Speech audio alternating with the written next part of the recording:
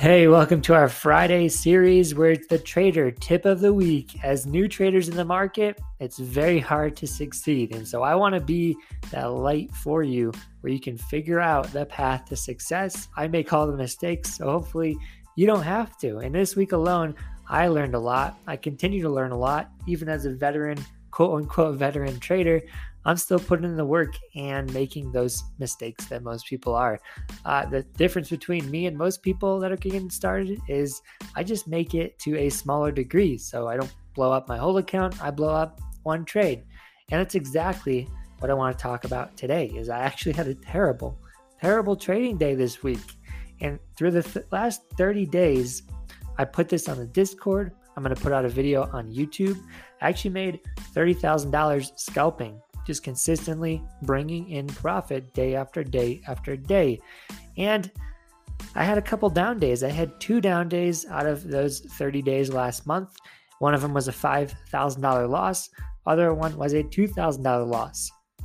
And just this week, I had around a $3,000 or $4,000 loss one day trading. So in the past 30 days, I actually had 3 down days. And the difference between me when I first started trading and me today is the down day does not define me. It does not pick up momentum. It does not continually gain speed and blow up my account further and further.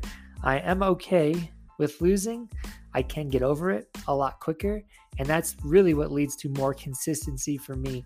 And today alone, I was able to scalp $5,000 trading within the group. We actually hit a call on SPY for the actual bottom of the market, ran over 400%.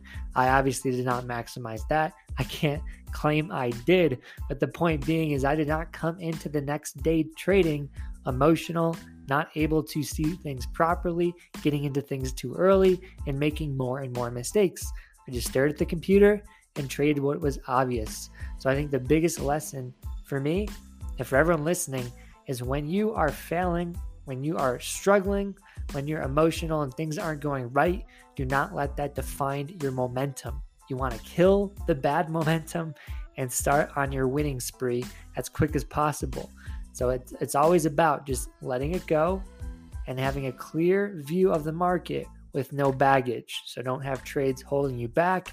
Don't look at the market with a goal in mind. Like I need to make this amount today because I lost it yesterday. I hate losing. I don't want to be a loser this week. Nah, I mean, the wins will come. You will pay off those losses if you're patient.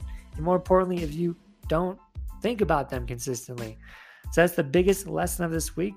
I know this is a short podcast episode, but hopefully this provides some value for you in your future in trading. If you want to subscribe to the podcast, follow us, feel free to. We're going to be dropping some new Fire series content. I think you're going to love it. So we'll see you guys on the next one. Have a great weekend. Peace.